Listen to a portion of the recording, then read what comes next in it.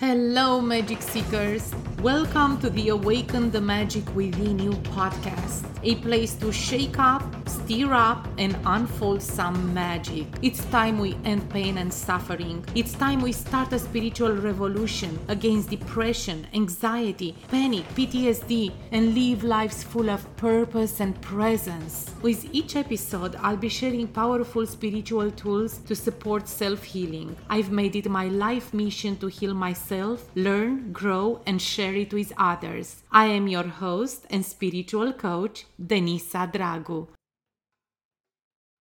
Hello, beautiful magic seekers. Welcome to a new episode of the Awaken the Magic Within You. Today's episode is going to be in regard to conscious creation. How can we consciously create in order to manifest all of our wishes? How can we become the channel, the vessel for abundance, for health, perfect health, for great relationships and all? It's all within us. We have to do the inner work and become that person before we attract all of this into our lives. The energy of money flows through us and reaches the hands and our bank accounts when we become a clear vessel, and mostly when we are completely detached from it. Allow it to flow, to circulate. When we are attached to money, we simply hold onto the energy, we block the energy.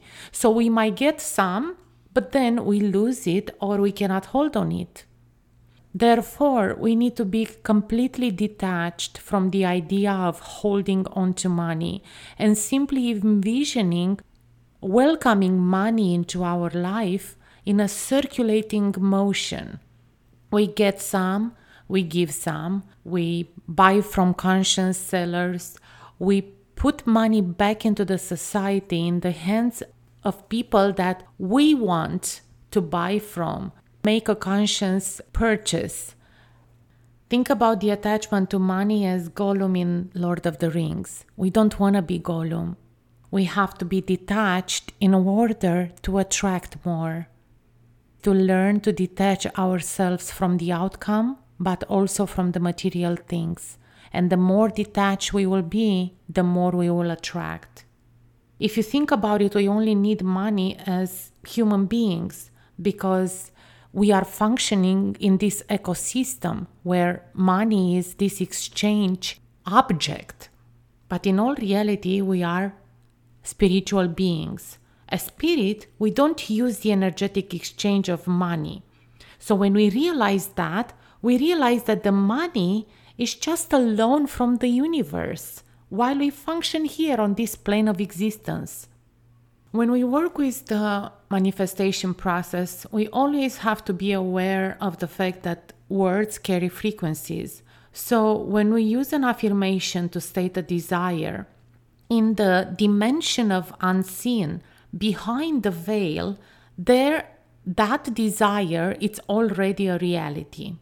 Now, to materialize it in our 3D world, we pretty much have to ground ourselves into the present moment and then speak the words. If we affirm certain desires from an egoic standpoint, in the sense of power over others, it's almost impossible to materialize our desires. But when we feel grounded, when we are grounded in our presence, in the present moment, and we feel in our body the connectedness with the divine power within, we become clear that that desire serves our higher good and the higher good of others. Then the materialization of that desire happens at sonic speed because it's all for the greater good.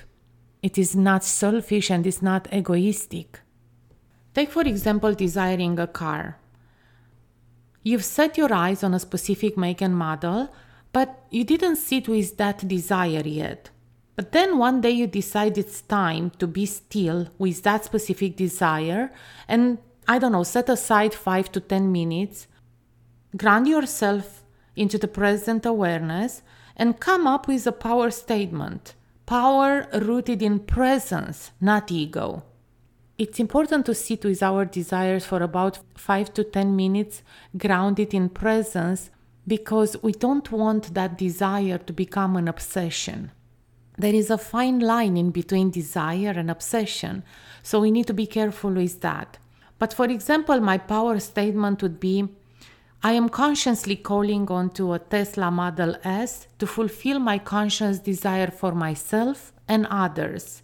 Because in my heart, I already know that that specific car would be used for my own services, but also for servicing my family, my children, and not as a show-off statement, but really would be in service of my family while driving a model that I resonate with aesthetically. The aesthetic part of the car is simply the desire, but the service of the car, I know it's for myself and for the greater good of others around me. Do you see what I mean?